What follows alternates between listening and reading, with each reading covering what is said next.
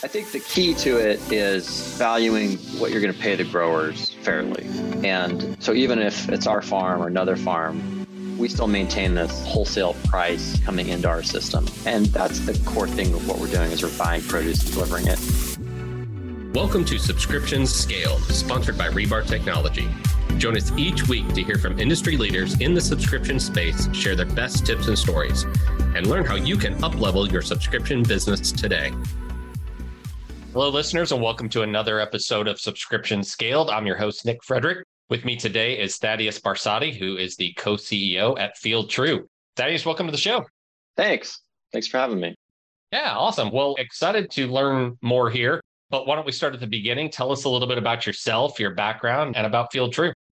Sure. Yeah. So I grew up on a very small organic farm in the Cape Bay Valley, which is in just west of Sacramento in Yolo County. And I have three brothers, two older brothers who were twins, Noah and Che, and a younger brother, Freeman. And our parents, Martin and Kathleen, were graduate students at UC Davis in the 70s. And they were part of the movement of folks who really wanted to see clean food production, come back. We'd largely lost a lot of post-World War II. There were a lot of new tools, a lot of fertilizer, pesticides, herbicides being used. And so they were part of that movement that wanted to see some clean food. So they put their money where their mouths were, picked up, moved out to this very small community, Cape Bay, and farmed whatever they possibly could with the seasons. So in the spring, we had mixed vegetables and not a really great selection. And then we had some peaches in the summer, and the whole summer was always fun. Lots of tomatoes and melons, peppers. And the fall vegetables came in, kales and chards and carrots, all those things. And in the winter, we had butternut squash and leeks and things like that. And so my childhood was hustling produce at farmers markets and teaching people what organic was. When I was a kid, that was a new thing. Yeah, that's organic before organic was cool, right? Yeah, we were organic before it was cool. And at one time, my older brother, Che, was talking to someone at a market, said, "Hey, try this melon. It's organic." And it was a professor. And he said, "Son, we're all organic," making a reference to being carbon-based creatures. So yeah, that was our childhood. But then my mom got sick, a sad chapter in her life. She got breast cancer and made some changes, including separating from my father. And she bought the company. It was a very small farm, 40, 50 acres, 300 people, CSA, Farm Fresh to You. And then she passed away in 2000. So my brothers and I took over the business in 2000 while we were going to college and kind of figuring out our lives, and got better at selling the produce, brought some smart people in, including, some of our wives. And Farm Fresh to You got bigger, started a technology company to keep up with it, kept the farm going. And so here we are today. FieldTrue is the holding company that owns Farm Fresh to You, which services California. And FieldTrue also owns Full Circle, which services Pacific Northwest. The same idea, delivering a local philosophy of produce. Talk a little bit there about what was the technology that you guys were creating. Was it some customer-facing technology so that they could transact with you? Or were these more back farm systems, can't use really back office here, but systems to help you guys kind of manage the farm and delivery of your product? Yeah, it's a good question. So from the beginning, the concept of what we were delivering hadn't changed. Mom was going to deliver a good selection, the best selection of local produce delivered to people's doors. And the way that on a frequency that they picked, and they could pick items that they didn't want in their box. So if someone really didn't want zucchini as an example, they were marked as a no zucchini customer. And then when zucchini was scheduled to go in the box, we would pull the zucchini out and put in peppers or something. And that was all done in binders with paper. So we had these binders, and there was a paper for each customer. And when we do scheduling, we'd look at the customer and see if they were a weekly customer, or every other week customer, or once a month customer. And then we'd circle the delivery dates. And that was the beginning of the system. So the first system we built replaced that. Then we started making more promises like, well, we could put your box here, or we could do this, or we could keep a key, or, oh, you don't want something. And we couldn't keep track of all these promises we were making. And so our business, the first spurt of growth in our business was once we built a system that could keep track of all this stuff and make it easy to customize the schedule, keep track of what we said we would do. And then it just grew from there. It wasn't until the third version, that's the second version. The third version, we started to let people go online and make these changes themselves. Mm-hmm. And we were still in FileMaker Pro at that time. And the system could handle maybe a dozen people online at a time. And so we would crash it every time people, were doing what we're asking them to do. And so I haven't heard FileMaker Pro in a while. That's a good one. So then a lot of our business really took off once we built this solution that we call Brandywine. And that was scalable. We could have all our customers on. People could we'd make our first stab at what the best local selection was, but customers would go on. About 70 to 80% of our customers do this now, and they customize their box. They say, hey, I want more carrots. I hate the bok choy fad. If you send me another piece of bok choy, I'm going to murder you. And then we added milk and groceries. So we have about 1,000 local artisan products that people can add to their boxes. Okay. Yeah. So obviously the whole concept of CSA is around staying local and keeping local and people wanting to buy local. How are you controlling what areas you're able to serve? There's probably geographic areas as you're letting customers go online and do some of these things. How are you able to kind of ring fence that into the areas that you can actually serve? Yeah, it's a good question. So we really do the food system from the field all the way to the door of our customer. And so we have repack facilities, 3 of them on the West Coast, Los Angeles, Northern California, and Seattle. And each one of those has its own menu of what's most local. And what limits where we can deliver is, can we get a box packed from that location and delivered to the customer effectively? So we're not using traditional third-party carriers like UPS, FedEx, USPS. Our product can't make that work. It's very perishable. Our customers don't want a lot of packaging. So our system is, we pack boxes and then we'll move them to a hub. And then from there, the last mile driver will pick that up and deliver it to someone's door. And that's really the limiting factor, is like, are they close enough? And can we get enough customers in that area to justify an effective delivery route? Well, that's still got to be a challenge, because even if you talk about LA, since I know it a little bit better, but if you've got a lot of customers in Hollywood and Santa Monica, and then somebody says that, one person signs up over here in Riverside, I mean, there's some efficiencies there. So it's got to be as much of an art as it is a science to try to figuring that out, right? Yeah, I mean, we're business-minded folks. And so the making money, I guess, can be an art. We try to treat it like a science. And I think part of the thing is, with a subscription, is you're selling, at least our company, we're selling an idea, a set of values. And with that, we're able to ask maybe a little bit more from our customers. Okay. You need to please commit to this. Hey, we can't deliver to you whenever you want. We have to deliver. We're only in your area on this day. And we have a lot of these constraints that deliver that efficiency that you're talking about. But our company's never been like, hey, gross sales are the key. Let's just grow the top line and everything's going to work out. Because you could lose a lot of money doing that. When look around, there's a lot of companies that have done that. It hasn't worked out for them. So we really focus on financial sustainability as a key to taking care of local agriculture. I think there's a fundamental difference from the consumer's perspective in signing up for your product or CSA in general versus the meal delivery kit services or something like that, where once I sign up for it, I just expect it to show up and it's going to have these things in it.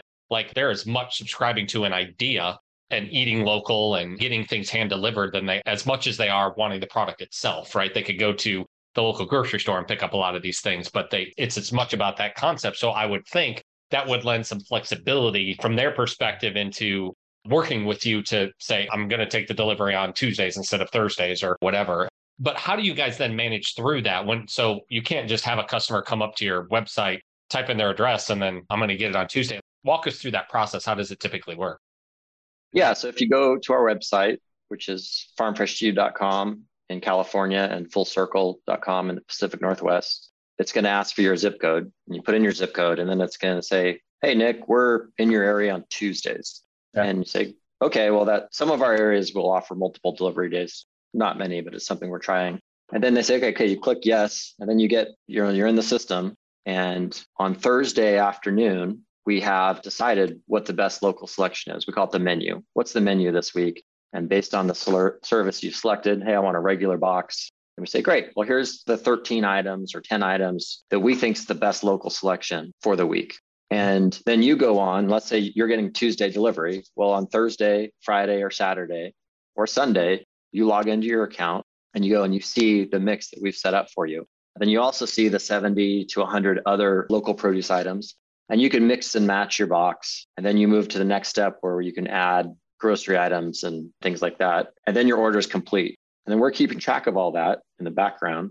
And then when we go to pack your box, our system's all integrated.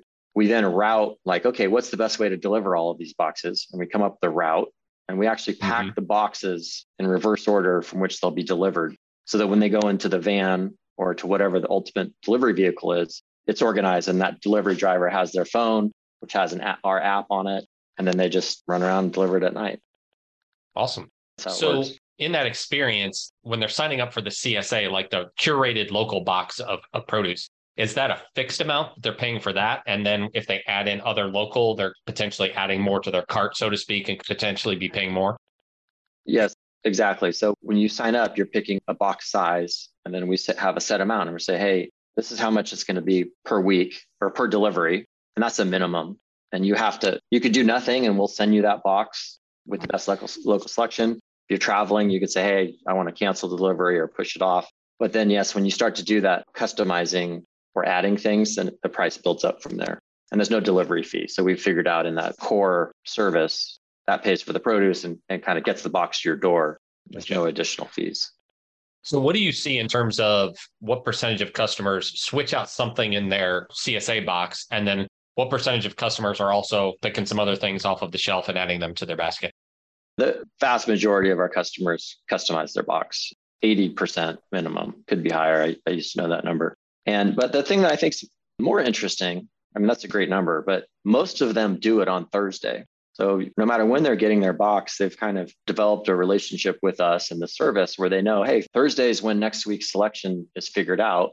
And they go and they do their customization on Thursday. And I think part of that is, we accept customers are never going to get all of their food from us, but our request is that we get the first shot at it. And I think when they go and do that process on Thursday or Friday or whenever they do it, they're also thinking about, oh, okay, great. Where am I going to get the rest of my food this week? Am I going to go to the farmer's market? Am I going to stop at the grocery store I like? Or, what do I need to get or not need to get? And so, we kind of fit into that ecosystem with the customer's lifestyle that way.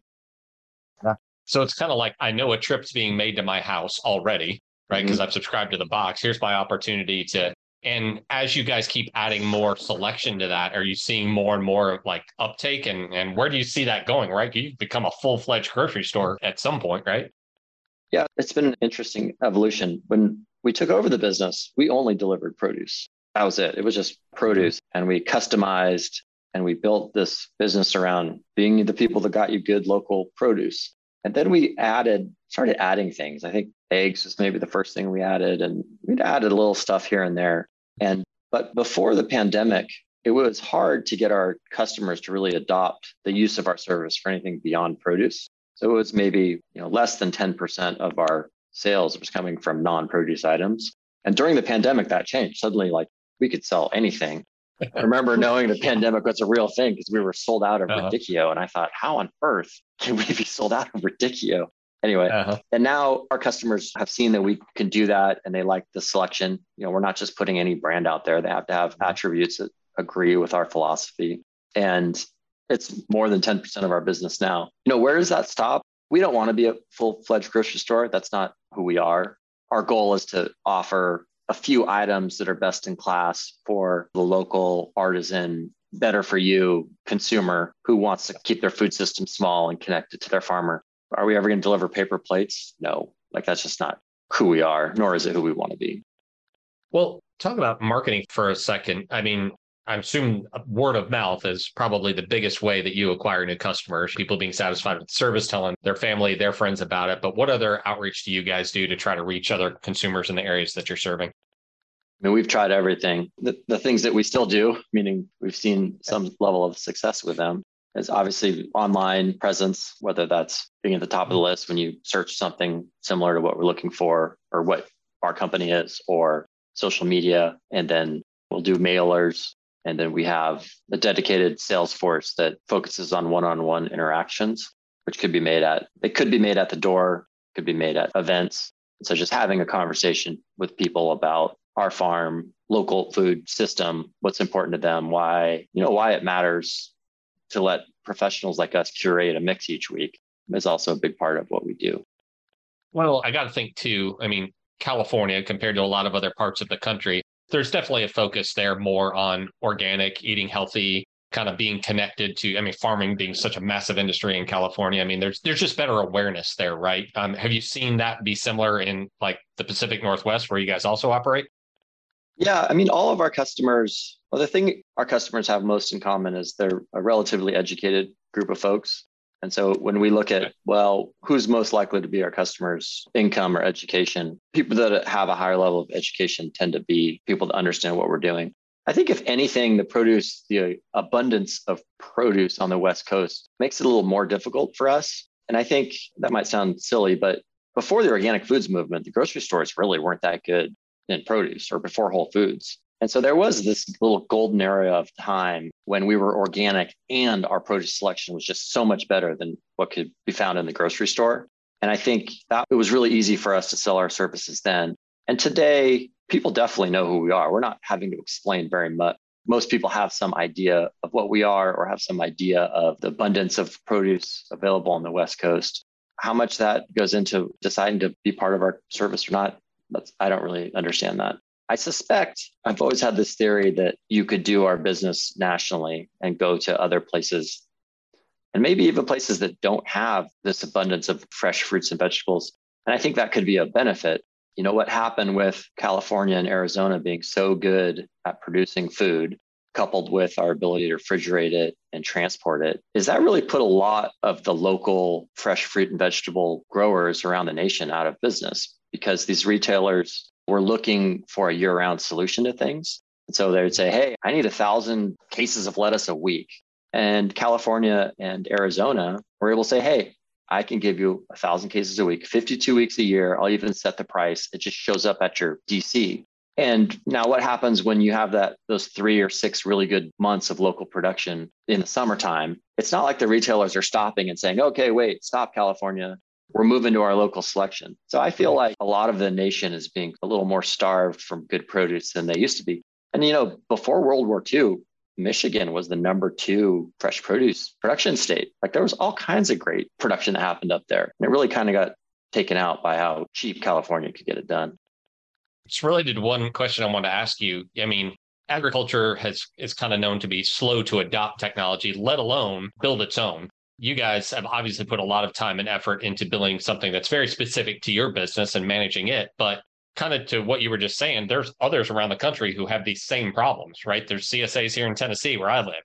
You know, I've been involved in those before, and a lot of them are very small, probably don't have the time or resources to do this sort of thing. Have you thought about white labeling what you've put all of this time and effort into and taking that technology outside of the West Coast? Yeah, we have. And it's a continued discussion. The challenge with that we've learned is people have their specific ways of doing stuff. And our software was built around our specific way of doing things. You know, we didn't build software and then run a farm and a warehouse and delivery. We were doing all that. And then we made software work for us. So when you go to another CSA, and I've had many of these conversations, typically what tends to happen is people get caught up with the fact that our system is just different enough from how they do it. I'm like, well, can you tip drivers? No, not yet. Oh, that's a problem. Oh, can you offer deliveries any day? No. What about group deliveries? We're like, oh, that's not a big part of what we do. So there ends up being this list of things that make it not work. And the effort into being a software as a service is a very different business. And that's not our business. And so, yes, there is potential for that, but we haven't decided to make the time and resources available to really dive into it. But it is an interesting opportunity. Yeah. One thing I will say about that is, too often, those that are developing SaaS for a particular industry or vertical will go into a closed door room and they'll develop the software that they say that industry needs, right? And they never eat their own dog food, right? They have no need to. So they're trying to dictate to this market what they want and need. And then they go out there, and usually because there's no alternative, people try it and then they kind of learn to live with it, or, the platform evolves from there. You guys have done the exact opposite of that. You are building something that is made for the real world, albeit a very specific example of the real world, but it works in the real world because you live with it every day. And I think to a large degree that would resonate with others who are like, yeah, but I know it works because there's a very successful business here that's already using it. I mean, they built it for themselves. So I don't know, definitely something that could be pretty interesting. I can't disagree with you. And running a business, there's an unlimited amount of things you can do. And so ultimately you look at, well, how are we going to spend our time and resources? And the national thing is something I'm interested in. We expanded to the Northwest. We recently added Las Vegas. So I look forward to exploring that in the future. I want to ask you about pricing. When you guys look at just the CSA component of it, right, you're effectively asking a customer to subscribe in advance for something they're going to be getting in the future. And so you're having to predict, all right, well, this is what we're going to grow. This is what it's going to take. And you're factoring in, of course, all of your costs. But what goes into that for you guys? There's a lot of talk about in subscriptions, value-based pricing, which is, what value does my customer get out of it? Oftentimes agriculture takes the exact opposite bottoms-up approach. It adds up all of my costs, adds a little bit of margin on top. And that's how they set the price. But how do you guys approach it? Yeah, that's a good question. It's a challenging question. I think the key to it is valuing what you're going to pay the growers fairly. And so even if it's our farm or another farm, we still maintain this wholesale price coming into our system. And that's the core thing of what we're doing is we're buying produce and delivering it. And we then look at, well, if we're going to make a good mix of produce and make a box that people like every week, and then we need to pack it and put it in a box and deliver it and pay for the acquisition cost and pay for the customer service on top of it, you end up with this business model that says, well, if you want to make this much and you need to price it here. And we have the benefit of having done this forever. So our pricing was really trial and error. I can't imagine how one would come up with a business model and price what we do without knowing exactly all the costs. So what's happened with our prices is over time, they've evolved. Inflation. And a big part of what we do is we really are like domestic produce only. We don't do Mexico. So the cost as wages have gone up, price of farming in the state has gone up. We want to very proud of the good jobs that we create in the fields, in our warehouses, in our delivery systems. That all costs real money. And so we've just over time figured out what we need to charge to continue to do all that stuff. And we're always worried about being priced too high. But at the end of the day, we're not saying, hey, customer, we are going to scour the earth and find you the cheapest box of produce possible and deliver it to your door. We're saying, hey, potential customer, we have these values. We care about farming correctly. We care about taking care of the people that work for us. We care about delivering fresh, healthful food to your home. And this is not the cheapest thing, right? This is a quality product that costs more money. And you need to trust us that we're going to do a good job at this. And we struggle with what we call churn of people trying us and not sticking. So it's an ongoing battle. Do you feel pressure, though, to compare your prices to the grocery stores and maybe products from other countries? Or do you just view it as, yeah, we are selling a direct competing product, but the value that people see in it is the local jobs, the freshness, and so they differentiate it that way? I mean, of course, we're comparing our prices to other stores.